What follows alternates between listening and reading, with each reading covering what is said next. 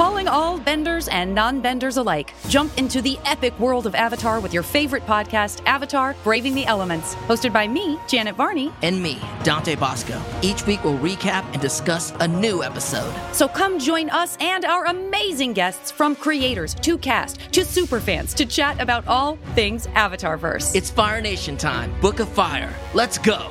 Listen to Avatar: Braving the Elements wherever you get your podcasts. This is the place where Black is the main character, where we dive into something new like the latest season of Them, The Scare, and the award-winning American Fiction. Or add to the experience by buying or renting the biopic of a legend, Bob Marley, One Love. And add on channels like Paramount Plus and Stars to bask in nostalgia with Beverly Hills Cop and BMF. Explore Prime Video's culture-rated collection and enjoy old school greats and new school hits. Restrictions apply. See Amazon.com/Amazon Prime for details.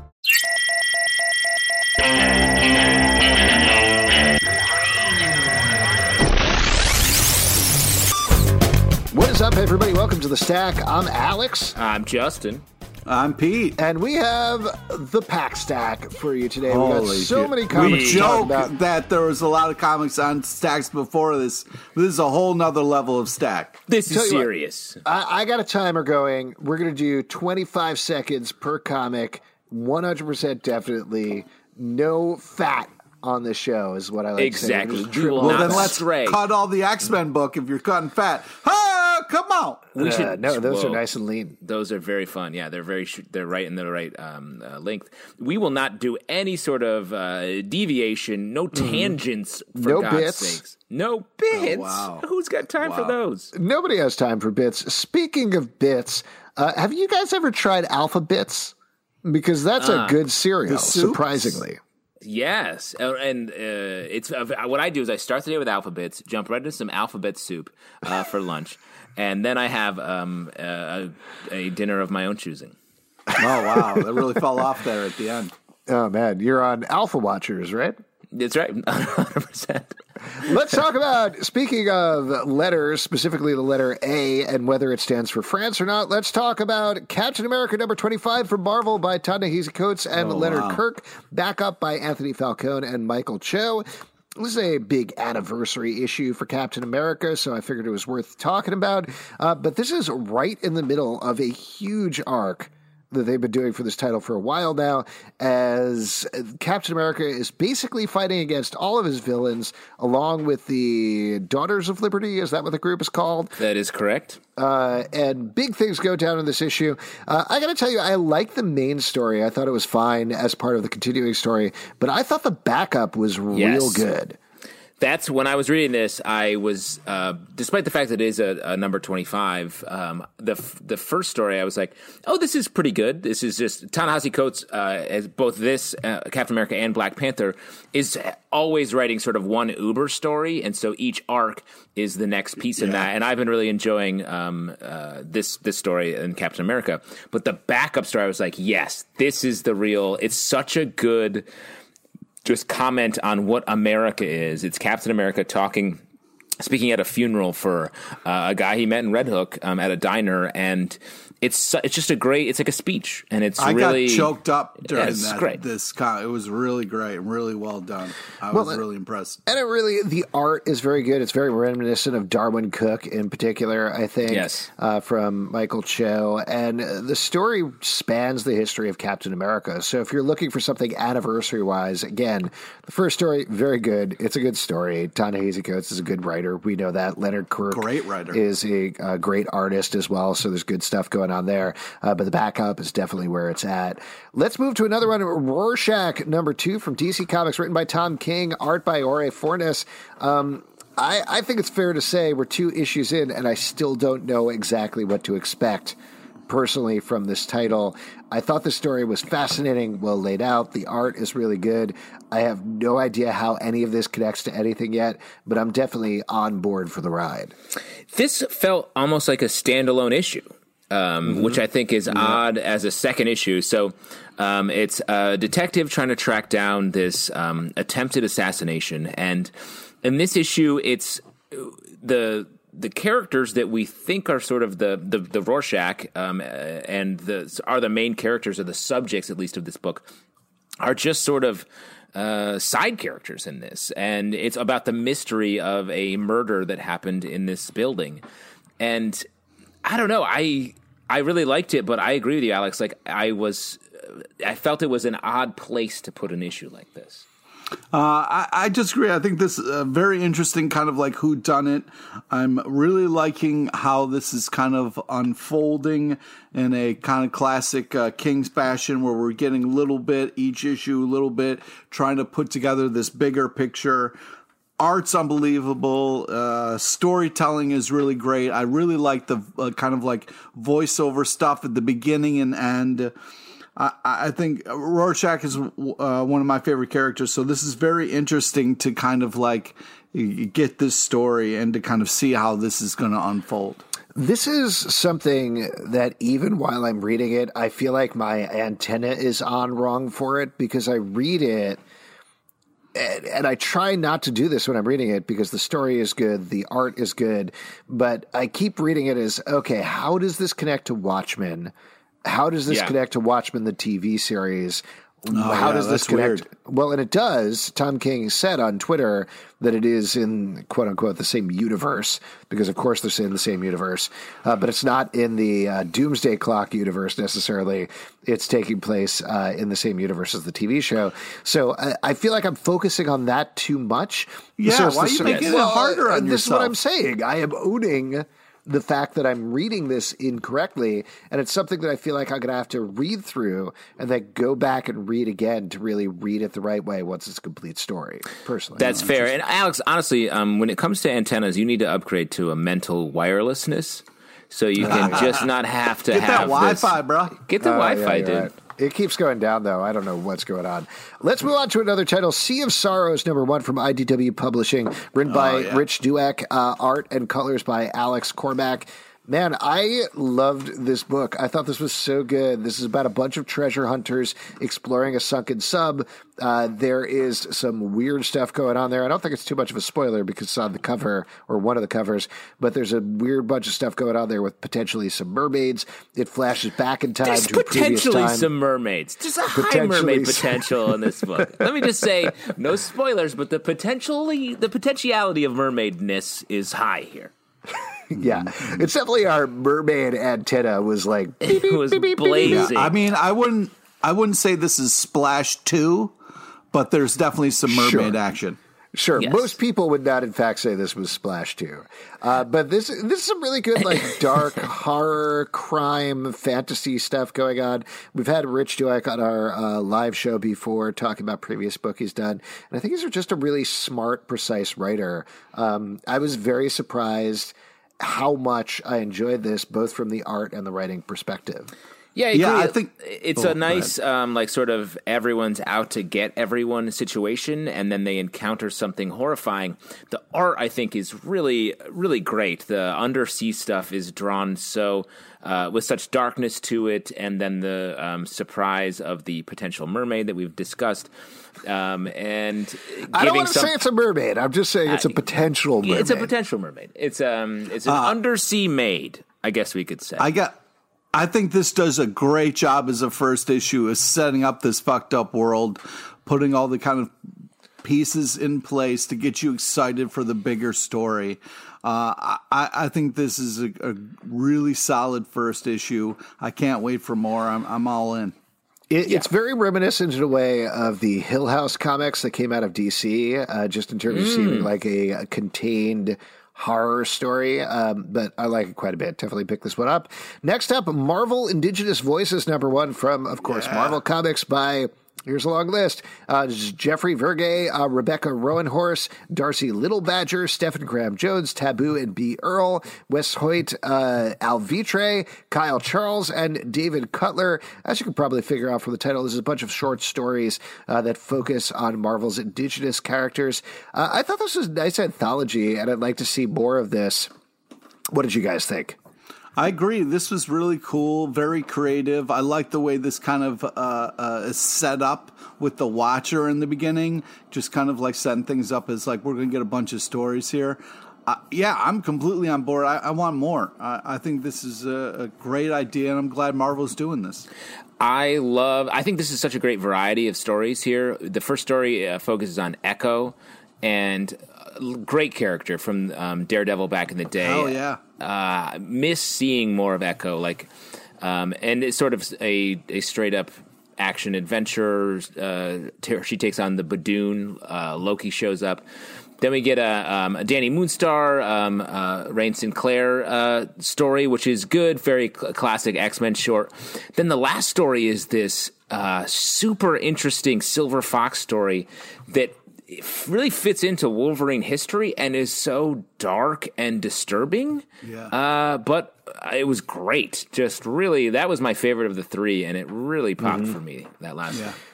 Yeah, I definitely agree. I think, we talk a lot about how anthologies are hit and miss, of course, because you're getting a lot of stories. But this is an issue that I think is well worth picking up based on the 3 stories in it. Before you move on real quick, there is, in the sort of back matter here, there's a note at the bottom. Look for an exhilarating new series from Taboo and B. Earl in 2021. The Apache warrior Kushala, the sorcerer supreme and the Ghost Rider of the mid-1800s, burns her way into the future and brings disaster with her. I read that and I was like, oh shit, this looks awesome. Yeah. Yes. I can't wait to check that out. Good stuff. Let's move on, though, to Barbalian, Red Planet #1 from Dark Horse Comics, script by Tate Brombal, story by Jeff Lemire and Tate Brombal, art by Gabriel Hernandez Walta. This is continuing to flesh out the Black Hammer universe, which it is wild how many books are coming out of this and how exciting all of them are. But this one is focusing on the world's Martian Manhunter amalgam. The main thing that, frankly, makes him different is he is gay. And here he is dealing with a big situation on Mars where he's been sentenced to death, while back in time he is discovering his sexuality at the height of the AIDS crisis in the 80s. This is great. Just another fantastic Black Hammer book. Yeah, I was really impressed with this. Art is fantastic. A lot of heart, great storytelling, very kind of interesting. I was really impressed by this. And there is literally an oh shit moment in here where you think maybe someone's going to die. I was really impressed by this. Yeah, and the Black Hammer universe is so smart. The way it, and this is a little bit cheap to say, but it brings an indie sensibility to the Justice League characters or Justice League analogs. I think is so great. But what it really does is flesh out these characters, make them more interesting, and take the tropes of the top tier heroes like that and ground them, give them context and a historical place, and it's just makes for rich storytelling. It's really good. Totally agree. It's just crazy that this is essentially a Martian Manhunter story, but with some tropes changed around, but it works completely. And it shouldn't work outside of Jeff Lemire writing it, but it absolutely does. He's clearly guiding this whole universe. It feels like the best new superhero universe or new type of universe that Dark Horse has done since BPRD and Hellboy, and they're doing such a good job with it across the board. Yeah. Moving on to another big new one, Commanders in Crisis #2 from Image Comics, written by Steve Orlando, art by David Tinto. As we found out in the first issue, empathy is dead. And not only that, but one superhero from a remaining universe has taken a bunch of presidents from a bunch of other universes, saved them, given them superpowers, and brought them here. They're all working together as a team. There are so many insane Steve Orlando ideas that are all working at the same time. Yeah. We really like the first issue. How do you think it held up on second take? I think this is very cool. I love the ending. Yeah, I mean, this is Steve Orlando just having a lot of fun, kicking butt. This is very cool. Although there are a lot of ideas, you can still kind of follow what's happening. Art's great, ton of action, a lot of fun moments. Yeah, I've been really impressed with this book. He's taken big swings with this, and I've been impressed with it. Yeah, I mean, we just talked about sort of coming at Justice League style storytelling in a different way. And I think Steve Orlando here does it in an even different way. It's fully idea and concept driven, where you're getting into these multiversal truths and finding a way to have these heroes being heroes while at the same time like combating an idea. Like, it's good. It feels topical. It feels like it's also has good superhero action. Like, I like it as well. And the second issue spent a little more time with the individual characters, which I thought was really nice as we get to know them, because they're all new, they're all fresh, they've all got different powers, so it's interesting stuff. Next up, The Amazing Spider-Man number 53 from Marvel, written by Nick Spencer, art by Mark Bagley. This is picking up on the cliffhanger of the last issue where Spider-Man died. Yep. He was killed by the character Kindred, who we know is Harry Osborn, but Spider-Man doesn't know that. And this issue is coming around to the big surprise that Kindred is Harry Osborn, is the reveal at the end. Yes. What did you think about this? Because I've been very on board with this storyline, but felt a little mixed about this issue personally. What I really liked about this issue was, in the past issues, there's been so much happening at once. It seemed like a little bit of overload. I liked how this slowed down a little bit to kind of deliver who this is. And the gotcha kind of moment at the end was cool. I thought it was earned. And I was kind of, I've been a little kind of like, I haven't been enjoying myself on this book, but at least I enjoyed the pacing a lot more on this, and it felt like, okay, we're now all on the same page. We can kind of move back to Crazy Town with Nick Spencer for this, what's going to happen next. As always, I agree with Pete completely with 9 caveats. Yeah. Because I agree with you. I think this issue was paced really nicely, and Mark Bagley's art, I feel like I first came to reading Spider-Man comics when Mark Bagley was drawing Spider-Man and Peter Parker, and so seeing him, I'm like, yes, this is, I really like this. I recognize this. If we hadn't known that Harry Osborn was underneath the bandages, this would have been a great reveal. Yeah. But the fact that we know it meant this was weird. It felt like, is this, and now it makes me be like, is this the reveal? It's gotta be. We were doubting it before. But now it feels like it is, but it also feels like, why do it twice? Right. Why reveal that in advance? Twice is nice. Such a strange choice. It completely undercut that last page for me when he looks and says, gotcha, because it's not a gotcha, because we already knew that. Yeah, but Spider-Man doesn't know it's a gotcha. It was for it to go. No, but he did. He's like, no, you can't be Harry Osborn. And then he takes off his mask and says, gotcha, but it's not. It's also another in a long line of Marvel masks that were definitely not masks until they took them off. Right. Like Kindred, Taskmaster, it's like, come on, you're not wearing masks. But maybe Taskmaster, there's you got a skull another face. mask under that where it's going to be the next issue. He's like, got you. I'm Uncle Ben. I'm Peter Parker. You should eat my rice. Yes, that's what I meant, is the Uncle Ben from the rice brand. Of course. Very controversial lately as they've taken that mascot off, but thank you, Pete, for bringing that up. Anytime. I like to make it weird. We're at the end of the day, we're journalists, and that's a big reveal. Cool. Dark Knight's Death Metal number 5 from DC Comics, written by Scott Snyder and art by Greg Capullo. In this issue, I don't know, a lot of stuff goes on. It does. Yes, that is correct. I'll tell you, in the middle of everything, while this is like Scott Snyder and Greg Capullo at their wildest, really channeling the Justice League run, where it's like, we've got to use this nth metal to fight back against the dark multiverse and take the positive anti-crisis matter, just all of this insane thing, all of this insane mythology that they're putting in there. But my main takeaway is it has the single funniest penguin paddle I have ever seen in the history of comics. That's 100% fair. So good. Everybody is lined up. Everybody's ready to fight the dark multiverse, and they have all the villains. They have all the heavy hitters there. Everybody's ready, and it feels to me like Greg Capullo drew the penguin in there, and then Scott Snyder wrote a line for later, because the line is, "I have a sharp rock." Yes. To be fair, he says I have a very sharp rock. Yeah. So I have a very pretty sharp menacing rock, which made me laugh out loud. So I really enjoyed the Army of Lobos.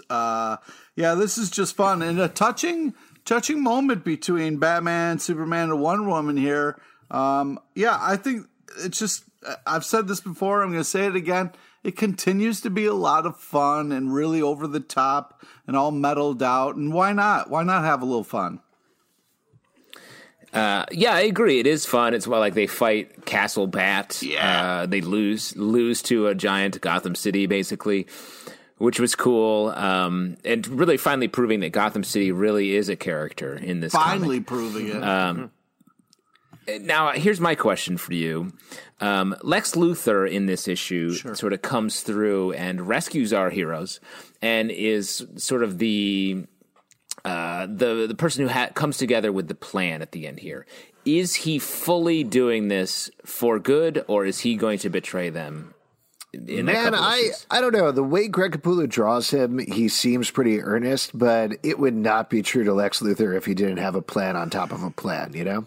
That's what I'm saying. So, I'm curious, and the way we sort of quickly move past the fact that it's Lex Luthor who is the architect of their plan makes me think that he will eventually become the true villain at the end of this once the Batman Who Laughs, despite the near infinite power he has, is defeated. But I love the getting all the heroes together. It feels like they're finally coming together to do their business. Yeah. Taking care of business. I'm glad they finally got down to business. I agree. Well, it does feel that way. They've been fucking around too much. Yes, they have. This is great. Like Pete said, every issue of this is just a blast to read because it's so purposely dumb and fun and over the top, every single choice. Like, does it make sense that Lobo could create an infinite army of Lobos out of his own blood? Probably not. I hope they never follow up on that in any way, but it's fun to see. Sure. So do you think one of them is actually Wolverine? Stop. What do you mean? Stop with that. Just a normal bit question. That you do every time we talk about Lobo. Like eventually one of them is like, "Hey guys, have you guys looked at us? I feel like we're just a Wolverine in space." That's just Does anybody else dumb. think that? That's just so dumb. Does anybody else? Hey, Lobos, let's have a little Lobo huddle. Anybody else think we're Wolverine in space? Wolverine doesn't talk about himself in the third person and have like a whole different language. It's not. Wolverine's constantly talking about himself in the third person. Yeah, and if you can point out a couple other differences between Wolverine and Lobo, I'd love to hear that. Let's move on to talk about 7 to Eternity, number 14 from Image Comics, written by Rick Remender and drawn by Jerome Opeña. So excited this title is back. This takes place in a fantasy world where a dude who is dying has teamed up with the big villain who basically destroyed his world and is now tracking down eternal life. This issue, we get a very classic Rick Remender skewering of like Disney World and Disneyland and things like that as they get to the place where eternal life is granted.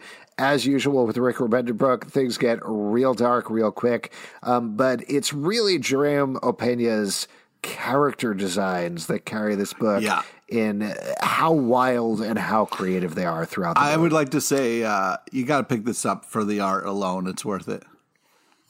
Nice. Great quote from quoting yourself, Pete LePage. I mean, to that point, the I am the asker section from the back half of the book is really cool. But, I mean, Rick Remender talks about this a little bit in the back matter on this book. He's like, hey, we took a real long time to get this done. But I think his focus on quality of his comic book work is amazing. He made a choice years ago now to stop doing Marvel and DC work and focus on all of his creator-owned books. And he takes so much care with every issue to make them, in his mind, perfect. And he does such a good job of just making high-quality comics that really everything is super unique, super creative, from the writing to the art to the character design all the way through. It's dark. Like all of his work, it definitely has his point of view, but it comes at you in such a different way. I had to read this twice just because I didn't want to miss anything in the panels.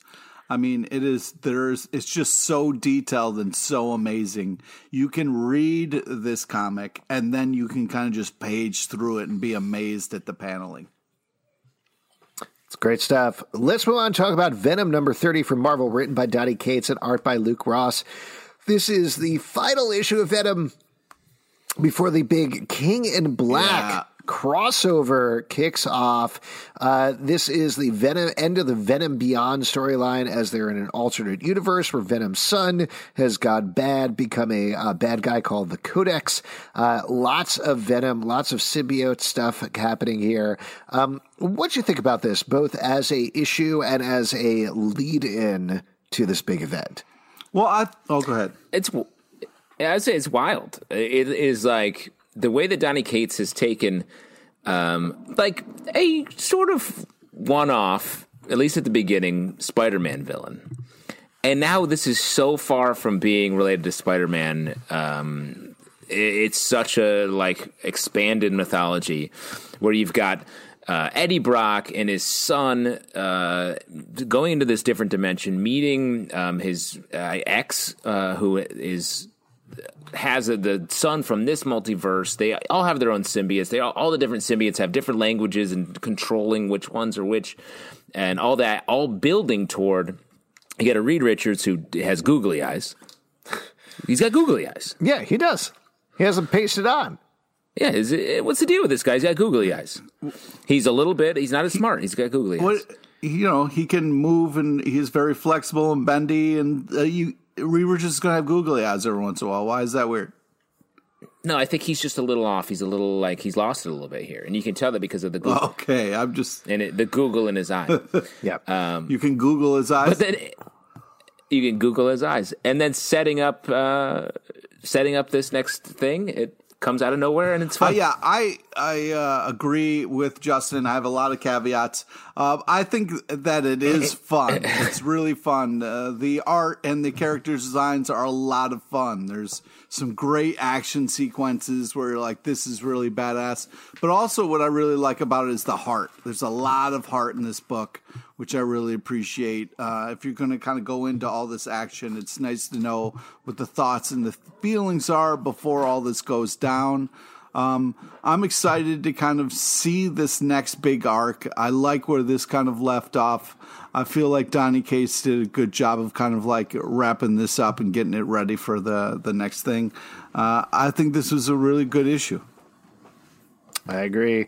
Let's move on to a gimme for Pete. Usagi Yojimbo, number 14 from ITW Publishing. Written art and letters by Stan Sakai. In this issue, our Bunny Warrior does some Bunny Warrior stuff. Pete, take it away. Okay, first off, Zalbin, I resent the Bunny Warrior bullshit, okay?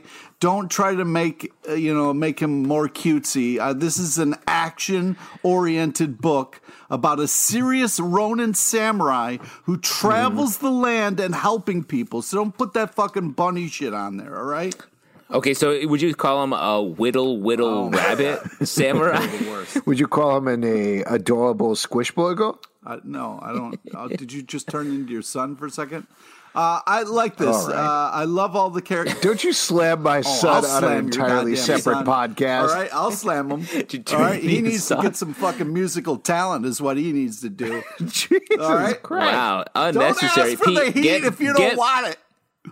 Don't ask for the Pete heat if you don't want it. Anyway, get back to reviewing your Peep Samurai book. So hey, can you name 3 comic book writers who are female to your girlfriend, Pete? God. No, and that's why we had to do it on the show. All right. This is unnecessary. But I never get tired of this. These are all very similar stories about a traveling Ronin. But what I love his heart of gold and how he always is doing the right thing. This is just, in a fucked up world, it's nice to have staples like this book that you can always depend on. You always know Usagi is going to do the right thing. He's going to try to save the day. And it's just fantastic. I love all these stories. I love all the action, even though that people are getting like cut and stabbed. They don't really show the blood and guts. They focus more on the kind of the action, what happens than the blood and the gore. I just think it's really cool. And this one we kind of got to see a lot of focus on family, which is nice. And also poignant and sad. But, I liked the old black and white version. I know people like color for some reason. But if this sells more comics and gets it in more hands, then I'm all for it. Pete, are you threatened? Do you think that the even smaller, cuter rabbit warrior with a bow and arrow is going to be a threat to Usagi? Well, hopefully the cute, the older Usagi sword, will the have sword bunny. Somebody to hand over his swords to. You know what I mean? To continue the story. He does seem to love his swords. Just which one of these is the Easter bunny? I fucking hate you. Very fun book. Yes, delightful. I would love to see this fluffy wuff eat some carrots. That would be super cute. Batman number 103 from DC Comics, written by James Tynion IV, art by Carlo Baculian and Danny Mickey and Gilliam March. In this issue, Ghostmaker is having it in for Batman. Ghostmaker is a old frenemy of Batman's from back in the day. They both trained the exact same way, constantly fought throughout history, and now has come to Gotham City to make things right because he thinks Batman is doing a bad job. In this issue, he is trying to kill Clown Hunter, who is trying to kill Harley Quinn, so things get really messed up. I really like this. I think this is, again, just a really good story from James Tynion. He clearly likes Harley Quinn a lot in particular, and I love having her in here. He writes a really good Harley Quinn.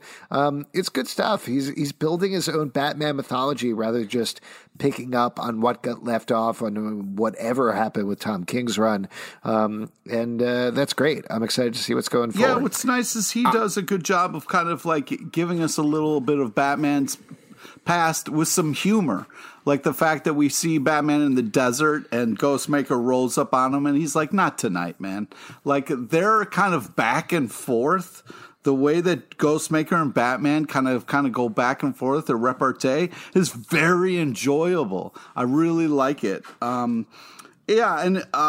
Seeing Poison Ivy, or not Poison Ivy, seeing Harley Quinn talking to Poison Ivy made my skin crawl. Because she's like kissing the plant and I'm highly allergic. But I think that I liked the kind of like outer monologue of it. It felt very Harley Quinn. I think they do a great job of capturing her voice, and I like their characterization of her. Also, this Clown Hunter thing is very interesting, the way that this is still sticking around. I'm kind of very curious about what the end game of this character. I'm not sick of Clown Hunter. I'm just kind of wondering what the bigger game is. I also liked how this Ghostmaker is more of a psychopath than Batman and thinks that the reason Batman is doing a bad job with Gotham is because he cares too much, which is an interesting psychopathic thing to say, and I can relate to it. Lots of information there. Really love Guillaume March's art here in the back half of the book. I agree with you, Alex. Harley is really well used here. Ghostmaker reminds me a lot of Azrael taking over for Batman after Bane broke his back. And so I'm curious what sort of hole this character will fill down the line. Because as of now, I think Clown Hunter really stands out a little bit more as the unique James creation. So I'm curious to see how that unfolds.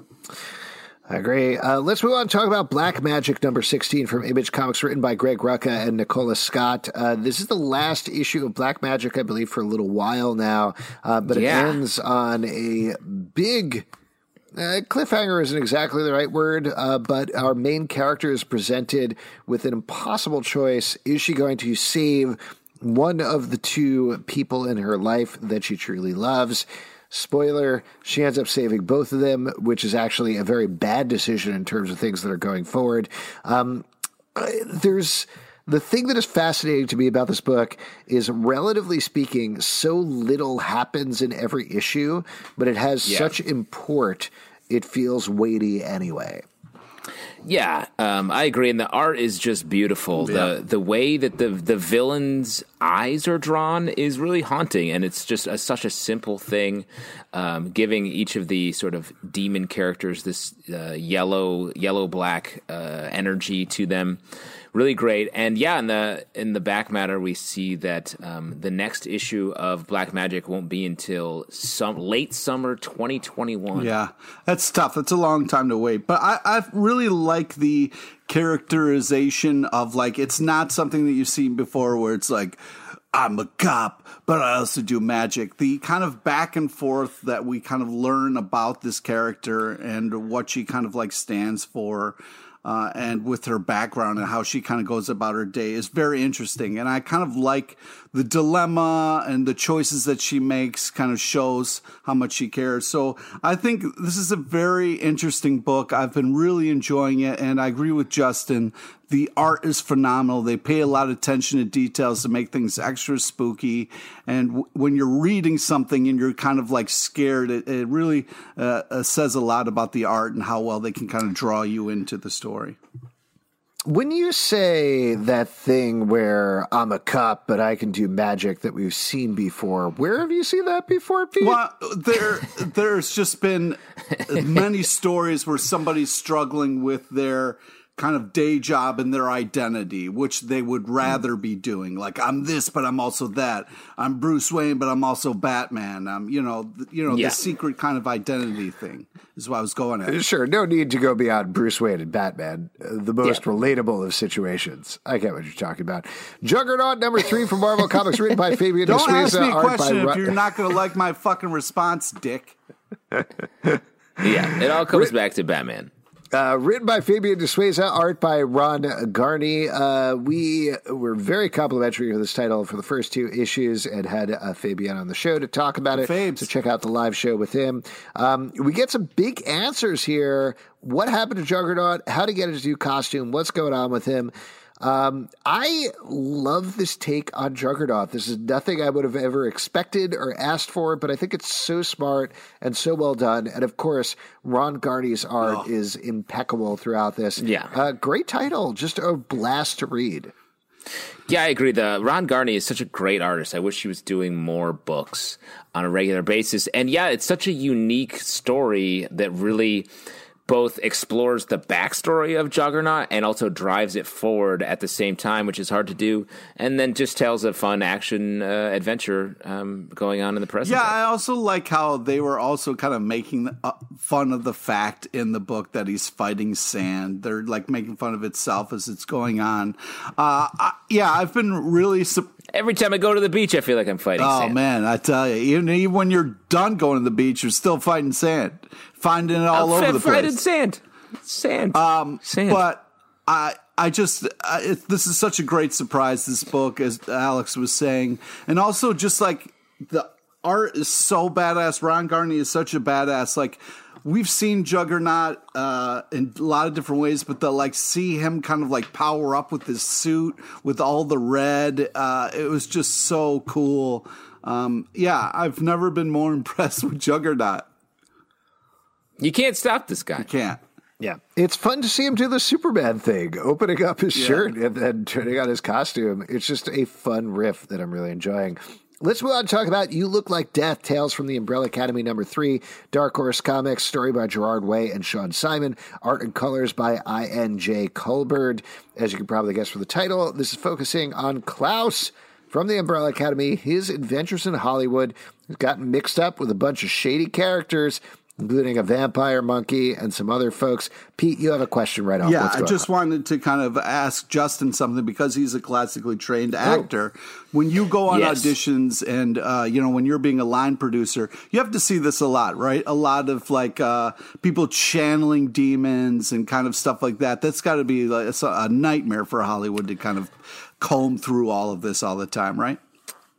There's a famous actor manual called An Actor Prepares by Uta Hagen, I believe. And a lot of the technique focuses on channeling a demon into your body before you step out onto that audition, into the audition room or onto the audition stage. And so it's really great to see this played out in person. And of course, Pete, always a grasp of my career and personal life that I am often auditioning to be a line producer.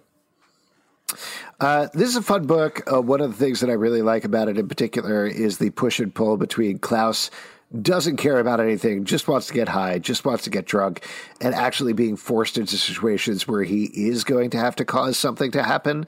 And it's just this enjoyable push and pull as the action coalesces and spirals around him, getting him to a point where he's going to have to do something eventually, but he's not quite there yet. Right now, he's just eating relish out of a jar and having a good time. Yeah, this relish is good. It just slides right down the throat. The art in this is just fantastic. They do an amazing job, and this is a really fun story and worth checking out for sure. I love the little section where this writer who died but hasn't moved on is sort of reckoning with his life. Is really fun, and it's just a little side bit of the story. It's good stuff. Stillwater #3 from Image Comics, written by Chip Zdarsky, art by Ramon K. Perez. This title focuses on a small town where nobody ever dies. They can get hurt. They have to recover from that, but they never die. And there's a man who has found out that he was actually the son of one of the women from that town. He is now trapped there. His mother is buried near the gazebo in the center of the town, and he's trying to figure out a way out as he slowly works himself in the way of the society. This is really good and doing a good job of slowly building up the mythology of this book. I like this issue in particular just because it sets up the dangers going forward, but also explains a little bit more about how the concept works. Just smart writing across the board, I think. Yeah, I this is my favorite issue so far. Like, I really kind of, in this issue, they do a good job of like really kind of spelling out everything that we've kind of learned as we kind of move forward. I'm really impressed with the artwork. This is a cool idea, and it's one of the reasons a lot of people are scared of small towns. Yeah, most people are scared of small towns because they'll have to live forever there and never get sick. I think this issue really sets the level for what the series will be, I think, in a good way. And Ramon Perez's art is so good. Let's move on and talk about the Immortal Hulk, #40 from Marvel, written by Al Ewing and art by Joe Bennett. After spending the last couple of issues with the leader fighting the Hulk inside of his own head, potentially inside of hell, potentially a lot of stuff going on that was absolutely horrifying to witness, we finally move outside there and things really move forward as Alpha Flight finds out what's going on. They figure out what's happening to the leader thanks to... It's, oh my gosh, what's his name? Who inhabits the body of Walter Langowski. Sasquatch, Joe Fixit. Who are you talking about? Abomination? No, the strong guy. Not Samson? Doc Samson. Doc Samson, Leonard who inhabits the body of Sasquatch and fills them in on everything that's going on. In the meantime, Joe Fixit makes some moves of his own. There's still plenty of gross stuff that happens in the comic. But I love how much we're moving forward here. And that last page, not just in terms of the writing, but also in terms of the way Joe Bennett draws it, is perfection. Yeah, it's really good. And I'm sort of bummed because I had a long-standing pitch at Marvel where I was like, I wanted the Hulk to give birth to a mustachioed version of himself, and they did it. They did it in this issue. So I guess that's why you never said them back to the drawing board. Yeah, Zalvin, I couldn't agree more. That last panel was just such a classic comic last panel that gets you really excited. This is horrifying and amazing and all sorts of everything in between. This ride has been fantastic. When this thing is finally collected, this is going to be one of those ones that stands the test of time. It's really impressive. I wanted to ask you, Pete, because you were really against this for a while. Yeah. You kept asking for your Hulk to come back. You wanted your Hulk back. What turned you? Because you now seem 100% fully on board with this title. You were like, I want my Hulk back. No, I still feel that way, guys. I still want my Hulk back. But this is an interesting time-out take on a character that's been around for a while. It's a very fresh, very new take on it. So you got to respect something that's great. But yeah, I can't wait for my Hulk to come back and I can enjoy Hulk books more. This is a scarier version of something that I love, and it's a little bit over my head and a little too smart, but I respect the fact of what it's doing, you know? Right. It's like ginger beer instead of ginger ale. Right. Wow. Yeah. But why would you I don't. Sure. This is too spicy on my tongue. No thanks. Give me some Schweppes, please. It's hard to feel where you're landing in here, Alex. Yeah. Are you landing on ginger ale? Because I think you're positioning yourself as a ginger beer. No, I love ginger beer. I'm just talking about from Pete's perspective. He wants ginger ale. But he's getting ginger beer. Here, I think this is your mistake. He wants Mountain Dew. So I don't know what all this ginger ale talk. Mountain Dew came out with a cookbook. Glorious. Yeah, you've mentioned it to us a lot, and I look forward to your potluck dish that you'll be providing to our next meetup. What do you think next issue when the Hulk just totally murders the Thing? Oh man, that's going to be crazy. Yeah, that'll be fun when he just rips the bricks off of him until he's a pulsating mass of flesh. I don't know because Joe Fixit doesn't look like he's in good shape. I don't know if he can take on the Thing. He's going to rip the bricks off. Alex said it. We'll see what happens. Next up, Big Girls, #4 from Image Comics, story and art by Jason Howard. This is a book about a world where girls are gigantic and boys are monsters, a.k.a. the real world. Our world right here. Sorry. Wait, what? What are you sorry about? For all the damage that Dudes has done to this world. Thank you for apologizing for millennia of misogyny. I appreciate it, Pete. I think your statement here on our comic book podcast solved everything. Oh, thanks, man. Do what you can, This book keeps moving forward. I like the story. The girls just keep getting bigger. Yeah, that's what I love about Big Girls, man. They keep getting bigger, and I keep staying the same size. That's all right. No, but we're kind of slowly getting more and more of like what this mutation is and kind of like how they're going to stop it, and a little bit more about this kind of evil mastermind behind this. I think Jason Howard's doing a good job of like giving us just a little bit more information each issue, surrounded by a ton of action.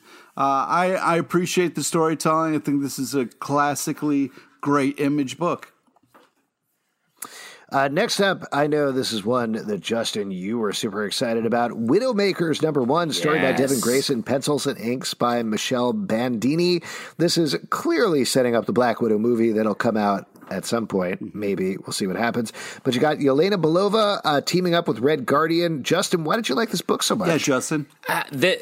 It's, I mean, what's your fucking problem? I've got a big problem with how great this book is, because this book has no business being this good. It's a standalone issue featuring characters that people aren't crazy in love for. Well, I mean that as a compliment. It's such a we follow mostly Yelena Belova, former Black Widow, who is technically a villain in a Black Widow arc, and she's been on her own. And what's great about it, it's her being contracted by this rich dick to go do something for him, and it ends up going wrong, and she's just meant to test these facilities and then be murdered by these people.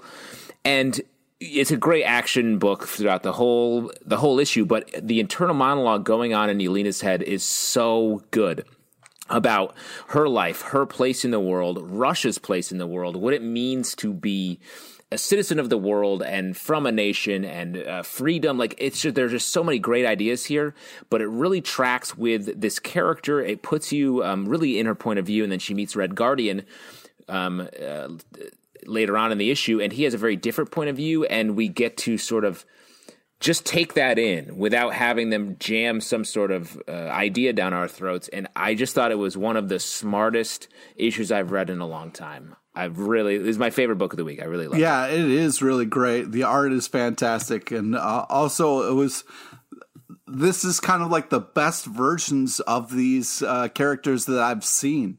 It was really impressive to kind of see when somebody takes and has a great idea for some characters, what they can do. And I love it. At the end, the idea of how she gets the villain in the end, I thought was truly. Oh, yeah, that was glorious. It was great. Awesome. And just to mention, it seems like they're teeing up that this ties into the Black Widow series that is currently running, which is great as well from Kelly Thompson. So definitely check that out. Let's move on to Ice Cream Man number 21 from Image Comics, written by W. Maskwell Prince, art by Martin Morazzo. I got to tell you what, coming into this book, I was like, oh, okay, I get it. They're doing their noir riff. That's not what it was at all. This is straight up a Watchmen riff that they are doing in this issue, which was so surprising and so shocking and as dark and messed up as you would expect from Ice Cream Man. What do you think about this issue? When I looked at the cover, I was like, oh, that's a funny cover idea, like a Watchmen take, Ice Cream Man. And I was like, oh, shit, that's the whole thing, which I was really surprised by. And then the way it ends is... because it plays like sort of slight spoiler, like the very rare, like more positive ending for any sort of character in Ice Cream Man. And I thought that is a interesting subversion of what Watchmen is. But it left me thinking like, I need to read this a couple more times and really get into what's happening here because it's so good. But I'm almost being fooled by the positive ending, I feel like. Yeah, because the Ice Cream Man has been so dark and horrifying throughout. This issue was just me going, oh, shit. Like, I was like, why is this so familiar? And then slowly getting it, and it was like the coloring and the panels. I'm like, oh, I know why this is so familiar. And then the... upside down frowny face was just the kind of a nail that kind of put in the coffin where I was like, this is amazing. And I immediately went back, like Justin said, and reread it to be like, oh, how did I not get this earlier? But every issue, I'm like so nervous before I read it because I'm like, I don't know if it can keep going at such a high level of creativity and constantly amazing me and kind of torturing my mind with what is happening. We still really don't know what's going on with Ice Cream Man, and every issue we find out a little bit more, but it's just still such a crazy, interesting book that is... I cannot wait for it to finish so I can go back and reread it all again and enjoy it all again because it's just really impressive. Well, this feels like they did a similar sort of thing with All-Star Superman a couple of issues back. And this is like we had W. Maxwell Prince on our live show. Sure and he did. talked about how it's not necessarily a connecting story. Maybe there's a Ice Cream Man multiverse. This feels like one of those tales out in the multiverse that riffs on or reverberates off of what's going on Ice Cream Man, because I read most of it thinking, okay, we're getting some real answers in terms of mythology here. Mm-hmm. That's not what happens at all, necessarily. No. It's more just like there are echoes of what's going on in the book usually, but it's still Martin Morazzo's art is so gorgeous and so well laid out. The Watchmen are fun. It's weird to do like a positive Watchmen, to your point, Justin. But I kind of think if you're going to do anything that ends happy that you're parodying, sure, do it Watchmen. Have a happy ending for Watchmen. Why not? Well, and the ultimate way to subvert Watchmen is to have the Rorschach character go live a happy life and make his world better. And that's what I think the point is like, hey, let's just take small steps to make our lives better. That's why I think the last page with the end is near with nigh crossed out on the dude's sign. I think it's like, hey, it'd be a little easier if we just had it be near, right? and he does. And so it's like, let's all make small steps to have a better life, which that would solve Watchmen as well. Like they have to, Watchmen's all about tricking humanity to be nicer to each other by creating a squid that is threatening the planet. And it's like, okay, now you don't have to kill each other because there's another enemy. And this book is maybe saying, no, we could also just be nicer to each other on a day-to-day basis. And I think that's a very cool idea. And if that's what the intention was, this is very good. I also like the idea of like, instead of having a character go down a dark path and be like, I'm too wrapped up in this, having the character stop and realize like, I need to be a better partner. It's doable. Yeah. It's if I put some time and energy into this, I can save this fucking thing. I can turn it around. And it was really great. In the midst of all this craziness of this kind of Ice Cream Man world, it was very surprising and cool. Last thing to talk about, we're going to move on to our X of Swords block, which Pete is very into and very excited about. We are... That's why we do it at the end. We do it at the end because you log off. Yeah, we save it right for the end here. But this is the second to last week of X of Swords. We're going to be wrapping it up all next week. Okay, calm down, buddy. But we got X-Force number 14, written by Benjamin Percy and Jerry Dugan, art by Joshua Cassara. Hellions number 6, written by Zeb Wells and art by Carmen Carnero. Cable number 6, written by Jerry Dugan and Phil Noto. And here we are very much into the tournament of Araco versus Krakoa. They are fighting battles, often not with swords, but with other means throughout this contest. We get a bunch of them kind of fleshed out. Some of them happen shorter than others, but by the end of it, we move on to the main event. Spoiler is you could have predicted this, and they even call out that you could predict it. It's Apocalypse versus Annihilation. As Araco and Krakoa are tied, that's what this has been leading all up towards.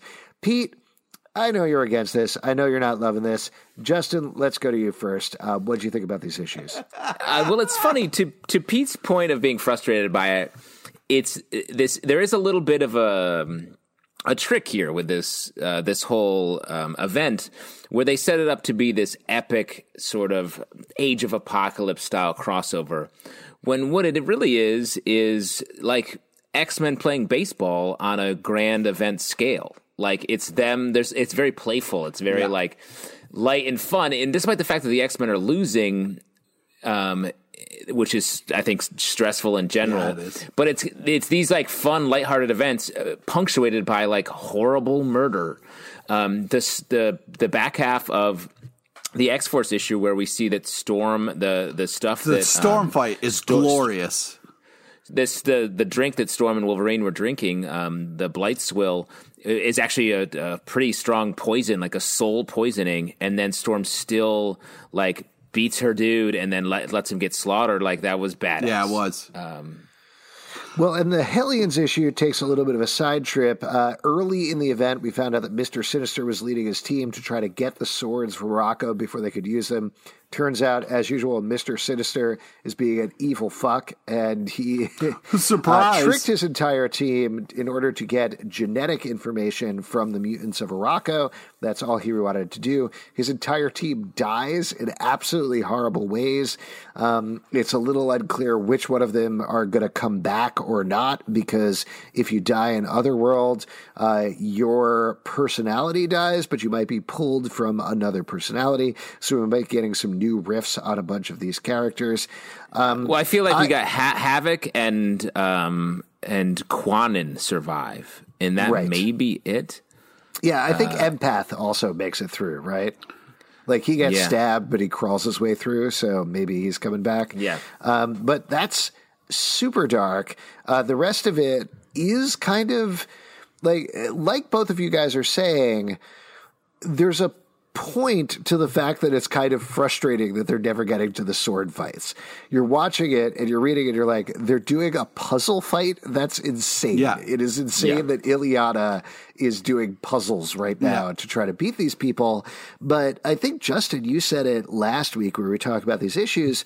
This is Saturnine setting up fairy magic to trick Araco in order to win. And there's even a point in one of these issues where they're like, what is she doing right now? What side is she on? What is the game that she's playing? But it ultimately becomes clear when Gorgon ends up fighting and ties up the score so it gets to Annihilation versus Apocalypse. That was the whole point of what Saturnine was doing. She was getting it to this point of whatever is next to even up the score. So I am still very much on board with this. I understand the frustration with the lack of sword fights that are happening in X of Swords. But we got 3 issues left here, and I think this story has been so fascinating on its own, both from a writing and an art perspective, that I'm still very much enjoying it personally. Yeah, and the the Cable issue that we didn't talk about, like the art's great, and there's some great emotional moments here with Cable, and then later Gorgon that are like super sad, and I thought really well done across the board. Okay, so first off, I wanted to kind of start with some positives. The X-Force cover with Wolverine is just absolutely gorgeous, fantastic, really cool and well done. Also, Ileana is just really great in this kind of first thing where she's kind of fighting, which is good. I don't want to see her solving puzzles. I want to see her fighting. And the douche action noise I really appreciated. Kind of sums up how I feel about this whole thing. But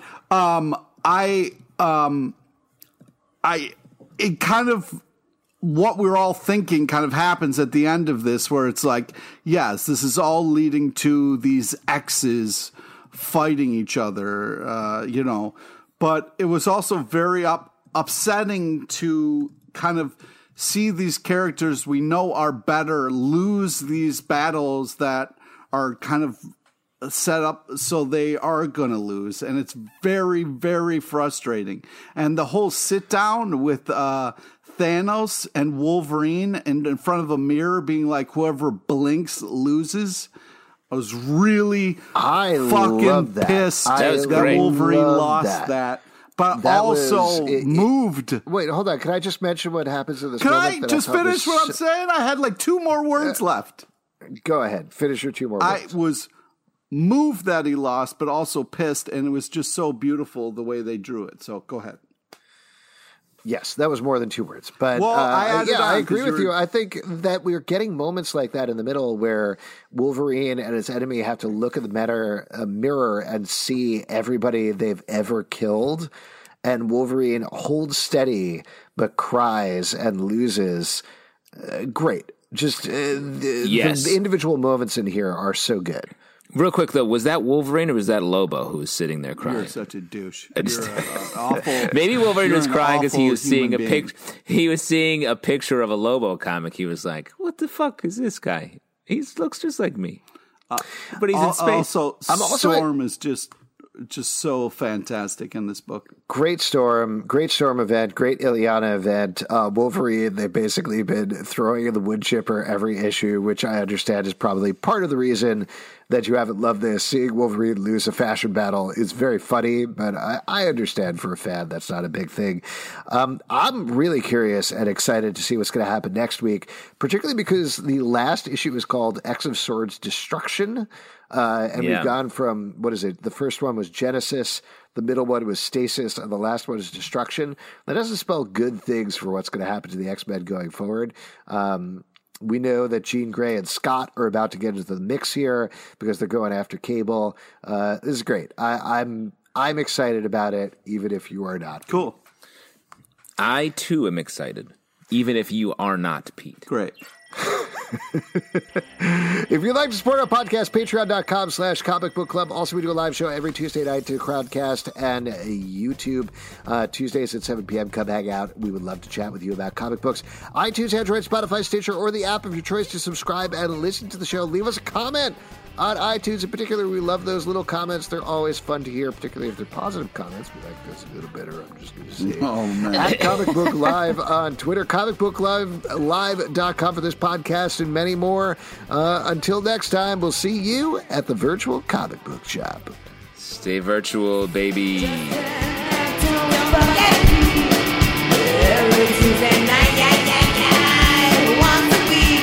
That blow your mind with their comic senses and extend their already extended adolescence. At Comic Book Club.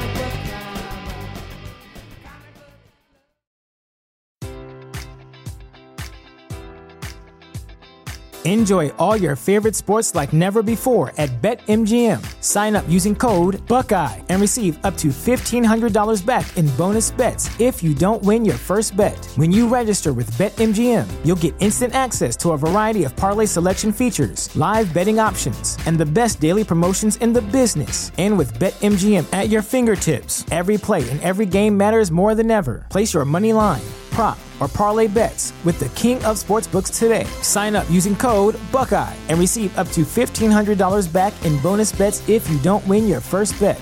BetMGM and GameSense remind you to play responsibly. 21 plus and present in Ohio, subject to eligibility requirements. Rewards are non-withdrawable bonus bets that expire in 7 days. Gambling problem? Call 1-800-GAMBLER in partnership with MGM Northfield Park.